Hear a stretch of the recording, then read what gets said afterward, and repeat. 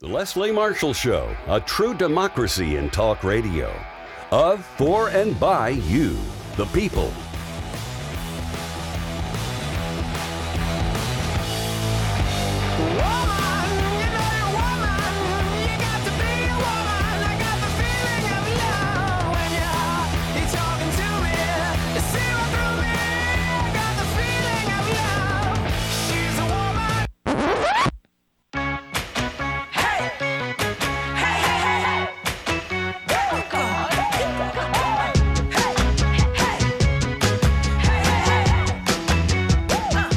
Coming to you live from Washington, D.C. every Wednesday from 3 to 4 p.m. for an hour-long Generation Progress takeover.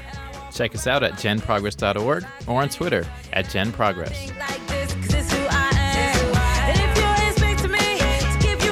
Hello and welcome to the Generation Progress takeover of the Leslie Marshall Show. My name is Brent J. Cohen. And I'm Charlotte Hancock. And as many of you already know, we are recording these Generation Progress takeovers from home in order to practice physical distancing and comply with vital stay-at-home measures, making sure that we do our part to flatten the curve and help stop the spread of COVID-19. If you're also staying home, thank you for doing your part to keep your community safe. And if you are an essential worker, if you are doing things from delivering packages to stocking grocery shelves to working in hospitals as a doctor, a nurse, or reception, whatever the case may be, thank you for all that you are doing to keep our community safe and functioning during this unprecedented period. Today, we are talking again about COVID-19 because this is the conversation that needs to be had. And we're talking about and highlighting an extremely alarming, but sadly not unexpected trend that has emerged and come to the forefront during this pandemic. And that's specifically the fact that communities of color, particularly the Black community, but also in certain cities, for example, in New York and others, the Latino community, are contracting the infection at much higher rates than white people, and are perhaps most alarming here, experiencing consistently worse outcomes and complications from the disease. For example, here in Washington, D.C., data has shown that Black people have made up around 80% of the deaths from COVID-19, despite making up only around 50% of the DC population. Similar trends are being found in New York City and in Chicago that have perhaps even higher racial disparities in COVID-19 deaths. And some states, and this is a good thing now, some states have begun reporting infection and death rates by race so that we can track this trend and begin to untangle and address it in very intentional ways. To learn more about why this exists, why this disparity exists, and what it will take to mitigate the impact of racism in public health, we are joined by Dorianne Mason, the Director of Health Equity at the National Women's Law Center, and Connor Maxwell, a Senior Policy Analyst on the Race and Ethnicity team at the Center for American Progress. Dorianne and Connor, thank you both so much for being with us today. Hey, thanks so much for having me on. Yeah, absolutely. To sort of start us off here and help folks orient themselves with the work that you both do and your background that you bring to the work. Connor, let's have you share a bit about the work that you're doing at the Center for American Progress at CAP, and specifically the Race and Ethnicity policy team and your approach here to this work, both as a team and as an individual. Yeah, sure, Brent. It's an excellent question. So I actually grew up in Washington, D.C. It's a wonderful town, but it's also a place with profound structural inequality. You know, the typical white household in D.C. has about 80 times more wealth than the typical Black household. And as I grew up, I learned that this wasn't just a local issue that you see every day in your classroom. It's actually a national issue. So now I work at CAP, where I use data to explore racial disparities in everything from housing to economic opportunity, education, and healthcare. And then we work to develop inclusive solutions that help to reduce some of these disparities and expand equity. Awesome. Thanks, Connor. And I want to talk a little bit about the ways in which you're doing that work, including a recent column that you had come out in just a few minutes that specifically talks about the racial disparities here and inequities in the health system and how that's coming to the forefront as it relates to COVID-19. So Dorianne, could you help folks get oriented with you and your work and just share a little bit about the mission of the National Women's Law Center and a bit about your role as Director of Health Equity? Yes. So the National Women's Law Center has been at the forefront of every major legal and policy issue for women for over 45 years. We are advocates and experts and lawyers, and we fight for gender justice. So the way that I look at women and the complexity of their lives, and those are the things that we are pushing in the courts, in public policy, and generally in society, particularly with a framework that supports and centers women who face multiple forms of discrimination. And for my role as Director of Health Equity, I like to think of myself as the person that builds the bridge, right? So when we're really considering health equity, you have to take a look at every aspect of a person that impacts their ability to access good health. And since we are a multi-issue organization, I like to think that I bring a health equity framework to every issue that we work on at the Law Center, be it child care, be it reproductive rights, obviously, be it workplace safety. All of those things will relate back to a person's ability to have good health. So that's the work that I bring to the Law Center. Great. Thank you so much, Dorianne, and thank you so much for the work that you do. So as we mentioned in the show's introduction, communities of color, and especially Black communities, have experienced consistently worse outcomes from COVID-19. At a high level, Connor, let's go ahead and start with you. Why are we seeing these trends? Sure. It's a great question. First, I'll just say that inequalities really magnified during times of national crises. We saw this during H1N1 when the Latino community and Native American folks were disproportionately impacted, made up a high percentage of those who died from that virus. And we're seeing it now. And it's really being driven by three big factors. The first is exposure. The second is differences in underlying health conditions. And then the third is access to care. So I can get into all of these a little bit further as we go along. But first, I'll just say, with exposure, it comes down to occupational and housing segregation. People of color are much more likely to be restricted to jobs that are so-called frontline jobs like bus drivers and cashiers at grocery stores. With housing segregation, a lot of people of color, especially in places like New York City, a crowded laundromat or grocery store or train ride is just a normal part of everyday life because they've been so restricted to densely populated urban areas. With health disparities, again, I can go into this further, but you see stark differences in underlying health conditions like asthma, diabetes, hypertension, and that make you at much greater risk of getting very sick if you contract coronavirus. And then the last is treatment or lack thereof. People of color face larger barriers to treatment. Those include things like cost. As many as 1 in 5 people of color needed to see a doctor in 2018, but could not because of cost. And also language access. Americans speak 350 different languages, and there are federal laws that require healthcare providers to provide treatment in the language of your preference. But the data show that just isn't happening.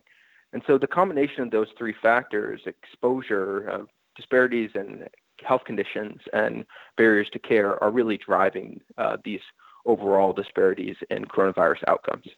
Thanks so much, Connor. That was a really great top-level view for this, and I'm excited to dig into more about each of those issues when we come back from our commercial break. You've been listening to the Generation Progress takeover of the Leslie Marshall Show, and we will be back with you in just a few minutes.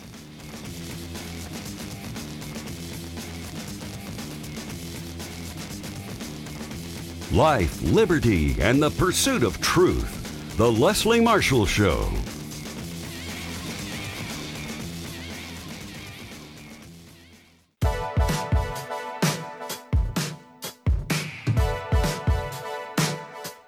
Welcome back to the Generation Progress takeover of the Leslie Marshall Show. I am your co-host, Charlotte Hancock. And I'm Brent J. Cohen. And today we are highlighting an alarming but sadly not unexpected trend that has emerged during the COVID-19 pandemic. Communities of color, especially the Black community, are contracting the infection at much higher rates than white people, and experiencing consistently worse outcomes with this disease. Today, joining us virtually, remotely, we have Dorian Mason from the National Women's Law Center and Connor Maxwell from the Center for American Progress. So, Dorian, I want to jump back in with a question for you. What are some of the different types of health disparities that people and communities of color face on the regular, and then how is this pandemic sort of exacerbating that? Yeah, absolutely. So I've been thinking about the COVID-19 pandemic really in 4 phases. So the first being, what's the lead up?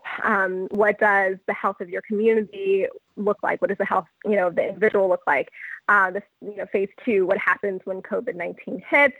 And then phase 3, if I'm exposed and I'm actually diagnosed, what happens now? So when we're talking about the health disparities, we're seeing health disparities at every single one of those phases. So if you even think in the bigger picture with environmental justice, does this person have access to clean air, clean water, housing that's free, right? Particularly when we're thinking about the aspect of asthma being one of the underlying issues that makes COVID more, lethal or dangerous for an individual. So let's think about environmental justice. If we're thinking about, food justice, does this person have access to healthy foods that help build a strong immune system and a healthy life? Health conditions that makes COVID-19 more dangerous. And then as the other guests talked about, access to care. So does this person have access to care coverage to address or manage any underlying conditions, right? So it's really so many aspects of someone's life and the health disparities that they experience or encounter that's going to make someone have more dangerous encounter with COVID-19. And we know that some of the underlying conditions like asthma, high blood pressure, heart disease, diabetes, obesity, those are all issues that occur at higher rates in communities of color, and that's not on accident. Those things don't just happen. Those are results of a lot of structural inequities that are in place that are much broader than just, does this person have about what is the impact of their life like, and what does the sum of those parts mean in the face of a pandemic like COVID-19. And unfortunately, what it means is that all of those things that are slowly over the course of their lives really undermining their ability to have good health, those are going to be exacerbated in a time of a pandemic like we're seeing now. Yeah, I think in this case, we're seeing in this issue area and in so many of the issue areas that Generation Progress works on, that it's really demonstrating kind of how bad some of these things were to begin with. It's just making those crises much worse and much more visible in a variety of vulnerable communities. And I think, Charlotte, if I can jump in, I think it points to how these things overlap as well. Hearing Dorian talk about the environmental justice angle. And so when you think about the fact that there are more trash dumps in communities of color, when there are more bus depots in communities of color, when there are freeways that cut through communities of color or communities that have traditionally been where Black and brown folks live. And so you end up with respiratory, higher rates of asthma, for example, or other respiratory illnesses. And folks don't necessarily think about in terms of bus depots or freeways from the health perspective, but we know there are huge health implications, and now we're seeing those rise to the surface here. And so those things are not unrelated, and in fact overlap in very concrete and specific ways, as we heard Dorian talk about just now. And Connor, you sort of pulled apart some of these components in a recent column that you put out for the Center for American Progress about actually specifically speaking to what Dorian just mentioned from the standpoint of how the virus is compounding inequality. Are there additional threads here that you think we should pull on about these intersections? Sure. It's an excellent question. I think environmental justice has not been at the forefront of this as much as it should be. When a lot of folks are talking about coronavirus and where people are getting sick and where they're dying, they think to New York naturally. But, actually, if you look at the data, one of the most hard-hit places in the country right now is St. John the Baptist Parish in Louisiana.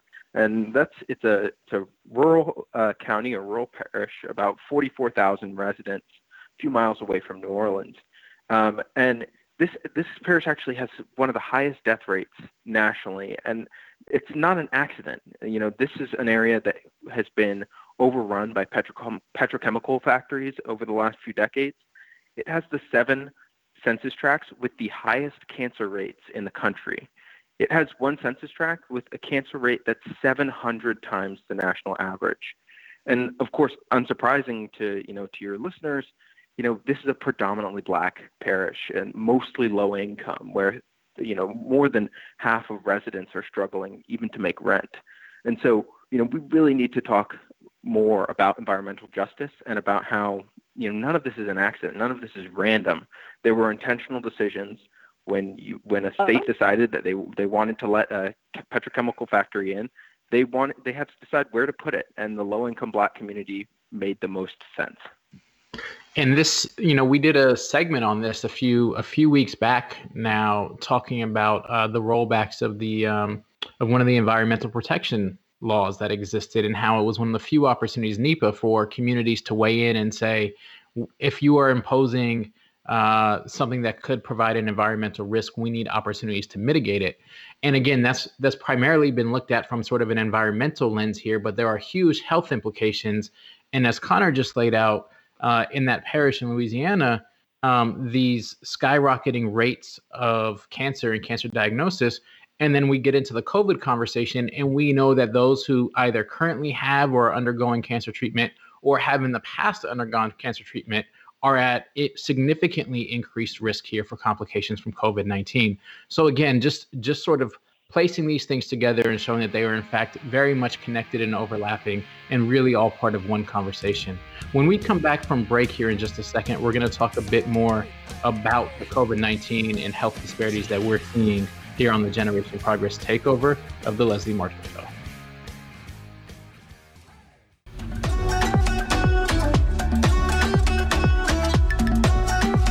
Hello, and welcome back to the Generation Progress takeover of the Leslie Marshall Show. I'm Brent J. Cohen. And I'm Charlotte Hancock. And we're talking today about the health disparities and just unfortunately alarmingly high rates of communities of color, and specifically the Black community, having worse outcomes when contracting the COVID-19. And unfortunately also being more likely to contract COVID-19. And so talking with us today about some of the underlying health disparities and structural racism that has really, I think, undergirded so much of this, we have Dorianne Mason from the National Women's Law Center and Connor Maxwell from the Center for American Progress Race and Ethnicity team. Thanks so much for coming back with us here, Dorianne and Connor. Hey, thanks, Brent and Charlotte. So glad to be on. Yeah, absolutely. So Dorianne, I want to talk a bit. We've talked quite a bit about the health disparities that we're seeing, as well as the differences in rates here as it relates specifically to COVID-19. And I think some of our listeners are probably more familiar with the term health equity than others. And so that is quite literally the core of your title as Director of Health Equity. What, if you could just sort of give us the high level, what does health equity mean to you, and what does that actually look like in practice? Yeah. So when I talk about health equity, I actually have people just take a moment and close their eyes and think about the last time that they needed to access care. And so when you're thinking about that, think about, were you concerned about whether or not you had insurance? If you had insurance, were you concerned about whether or not whatever you needed would be covered? Were you concerned about the amount of money that it would cost? If you had to get to your provider, did you have transportation to do that? Did you have paid leave to be able to take those hours off of work? If you took those hours off of work, would you be punished, or would you be able to make your rent for that month? If you had children, Did you have childcare, right? If you needed to be able to go and get that treatment or go to that doctor. All of those things and many more really build out what health equity is. Health equity, that means that everybody, no matter their position, no matter their race, their gender, their ethnicity, their any other identity, has access to good health.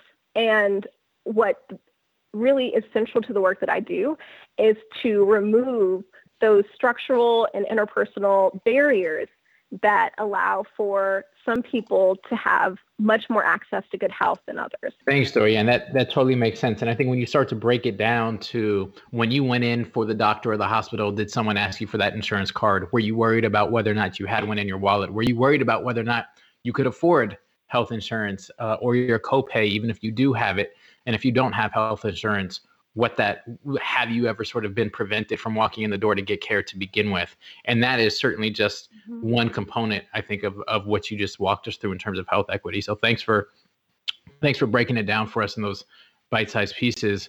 I think so recognizing that we don't have a current landscape that includes health equity. And so Connor, thinking about at a high level, what needs to be done so that we can begin leveling the playing field and ensuring that communities of color are not disproportionately impacted during crises like this one? Sure. So I think about this in the short term and the long term. In the short term, there's a lot that lawmakers can do. First and foremost, they really need to expand and ramp up testing. You have places like Texas where only 1/10 of all of the cases have racial demographic data. In such a large and diverse state, they really need to be doing a better job at that. The second thing is governors can establish racial disparities task forces to explore these issues and provide targeted recommendations based on what they're seeing in their states.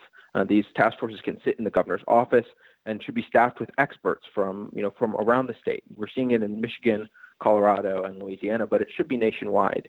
And then the third thing is, as Dorian was saying, we really need to eliminate some of these barriers to treatment. Barriers like cost, language access is a huge one.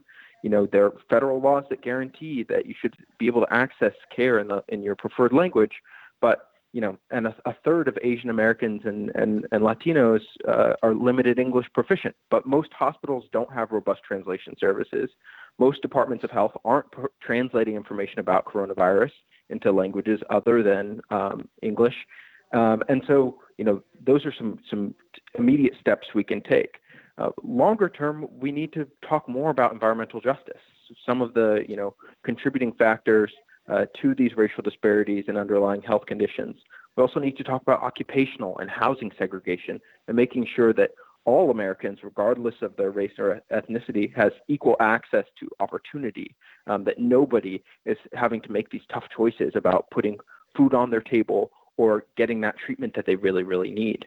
I have asthma myself. An asthma attack feels like trying to breathe out of a stirring straw. I have health insurance, and I'm so thankful for it, that it's provided through my employer. But there are a lot of people who have asthma who don't have it. And so they're going untreated. They're at huge risk to a virus like this.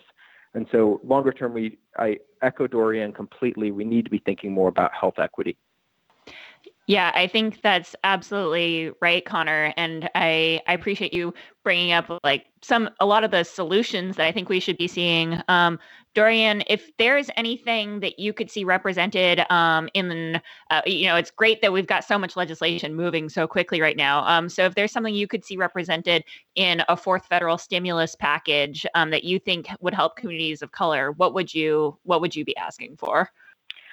So I think it was mentioned earlier about the disproportionate rate of people of color being in these frontline positions. Unfortunately, it's also true that many of these frontline positions are women. So we're seeing that, when we're fighting COVID-19, the people who are on the front lines fighting it are also sometimes some of the people who are the most vulnerable to it.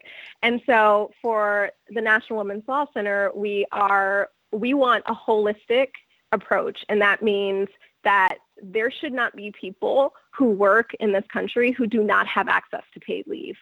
And that's just it. There should not be anyone in our country that does not have access to comprehensive care. And so in the light of thinking about our additional responses to COVID through legislation, we want to make sure that that people have access to paid leave, that people have access to childcare, particularly if they are frontline workers. We want to make sure that as a baseline, if we are talking about testing, treatment related to COVID-19, that those are going to be assessed with no cost sharing for the individual. And right now, though, in theory, we have, particularly for testing, access to free testing. It's really not access to free testing for all. Unfortunately, the way that it's set up, there may be instances where patients would still be financially liable, depending upon the nature of the evaluation and the type of coverage that they have. And so if we're really, as a country, committed to fighting this, then that means that people should not have the fear of a $8,000 bill holding them back from really accessing the care that they need. And that really gets us to a much, much, much larger conversation about how do we reach health equity, but I will save that for later. But as of right now, definitely testing and treatment and a vaccination once it's here should be available to all with no cost sharing. And everyone should have access to paid leave and also access to childcare when they need it. Yeah, and I think some of those are not even things that people who don't need those things realize are actually important for the good of the society. This is not just these are not just solutions. It's like, well, if you don't have a kid, like this doesn't matter for you. This is a sort of like the rising tide raises all boats sort of situation. If you want people to be able to go to their nursing jobs to help save your life when you catch COVID-19, even if you don't have a kid, they're going to need childcare, So I think that this is just a really great example of how having some of these things in place that maybe that really should have always been in place are really just so much more crucial now for no matter who you are in society. It's really going to impact you to have some of these things in place and just save so many more lives. And can I actually add one more thing that I think is equally important, is that when we're talking about billions of dollars, which is what we're talking about here, that our congressional folks have decided that it's going to be billions of dollars that are going to go towards this effort, we need to make sure that we are tracking this money and tracking the money in a way that makes sure that it is equitably distributed. So if we are seeing rates that are higher in particular communities, then that means that resources and testing and vaccinations, et cetera, should be equitably distributed, meaning, resources should be intensely provided to the communities that are, potentially vulnerable and are having disproportionately higher mortality rates. That's right. So that's also important. I think that's a huge point. I think there's been a good amount of conversation about whether or not the level of investment that right now is coming through the CARES Act and the new package that'll be underway is sufficient. Certainly on the right, there are concerns that people, quote, to sort of paraphrase Lindsey Graham here, he's worried that people will get too much money through the CARES package, which is as obscene and ridiculous as it sounds. But we haven't had as much conversation about making sure we are tracking the spending, to your point, Dorianne, and making sure that it is targeted and going to the communities and to the folks, the neighborhoods and cities and people who are being most impacted by this pandemic, either from an employment standpoint. We know there are a lot of women of color who work in industries that are being seriously impacted right now on the service side, that are potentially unemployed or at least having wages reduced, and also on the health side as we talk about disproportionately high mortality rates because of COVID-19. And I just think that's such an important point that you made. We need to track the spending and make sure that we're not just pushing money out into the world, but that we're specifically pushing money into the communities that are being hardest hit by this COVID-19 pandemic. So when we come back, we're going to have our fourth segment here to talk a bit more about COVID-19, its disproportionate impact on communities of color, and what we can be doing in terms of next steps at home and across the country. We'll be back on the Generation Progress Takeover, the Leslie Marshall Show.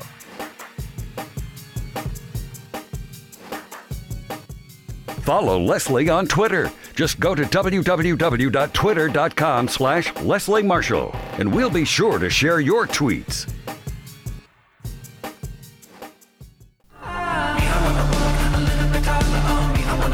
Welcome back to the Generation Progress Takeover of the Leslie Marshall Show. I'm your co-host, Charlotte Hancock. And I'm Brent J. Cohen.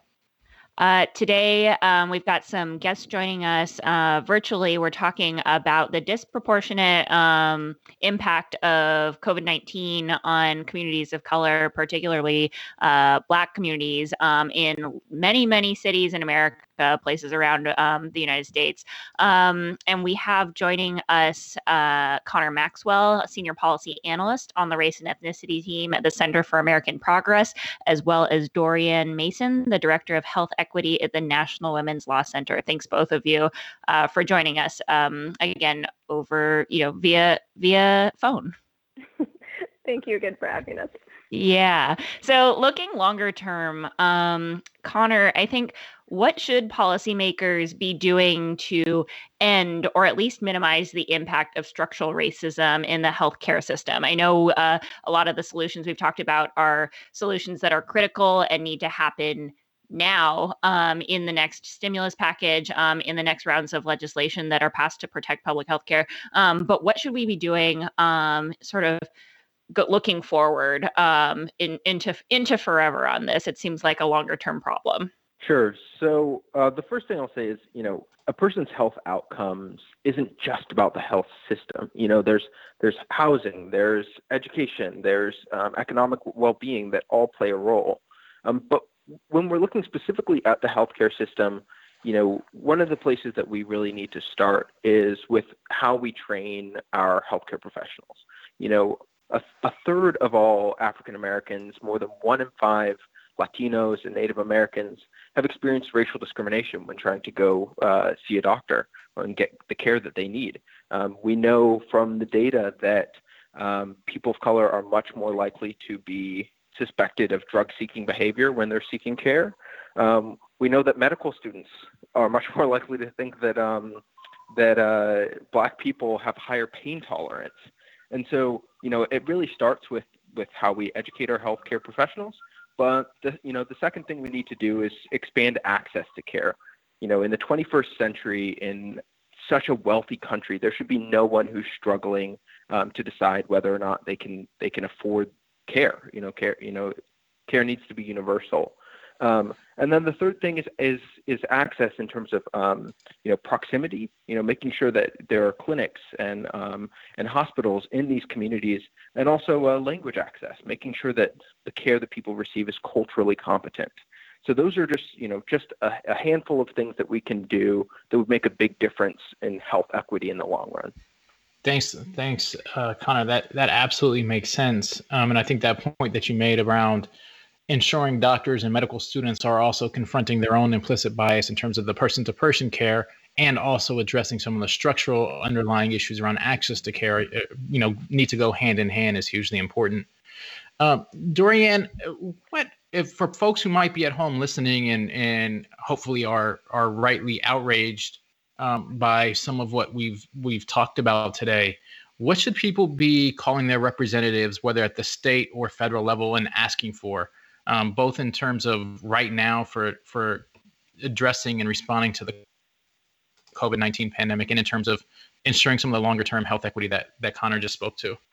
Right. So before I get to that, I wanted to make one more point around when we're looking longer term around health equity and how the healthcare system can kind of undo some of the structural racism that it has. I'd also like to make sure that we bring up that your care shouldn't be tied to whether or not you have employment. And right now in this country, we have a system that is set up that essentially equates whether or not someone deserves to have access to coverage to what they are, quote unquote, contributing to society through their work. And so many people have really access to healthcare through their employer or union sponsored plan. And I think that really does sort of speak to whether or not we as a society, as a country, truly believe that everyone deserves to have access to care. And unfortunately, until we decouple having employment to having access to coverage, we're going to see some of those same structural inequities, because if we're talking about a labor force, if we're talking about people who have access to the types of jobs that will give them, comprehensive care, many times that locks out people who are parts of the communities that we're talking about today, Black and Brown communities, and many times people with intersecting identities. So just want to make sure that we talk about that if we're talking about long-term and access to an equitable, anti-racist healthcare system. But as far as what people can do right now to reach out to the representatives and ask, I think all the things that we talked about earlier, right? So we want to make sure that everybody, without regard to their ability to pay, without regard to their insurance or coverage status, without regard to any of those other things, people should have access to testing, have access to treatment, and eventually have access to a vaccination with no cost sharing.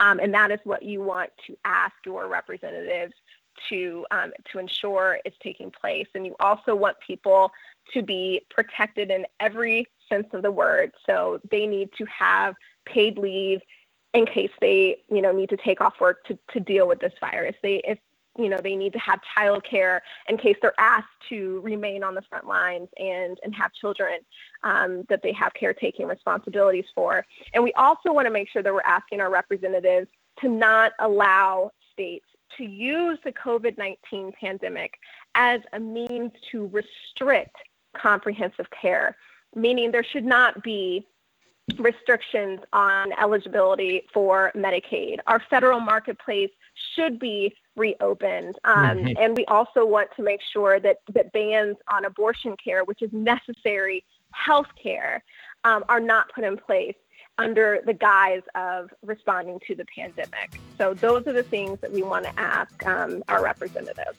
Thanks so much, Dorian. And we are just about at the end of this for today. Thanks so much to our producer, Mark Grimaldi, and our senior press associate, Emily Leach, as well as our guests, Dorian Mason and Connor Maxwell. And thanks so much to all of our listeners. You can find more about CAP at AmericanProgress.org and NWLC at NWLC.org. We'll talk to you all next week.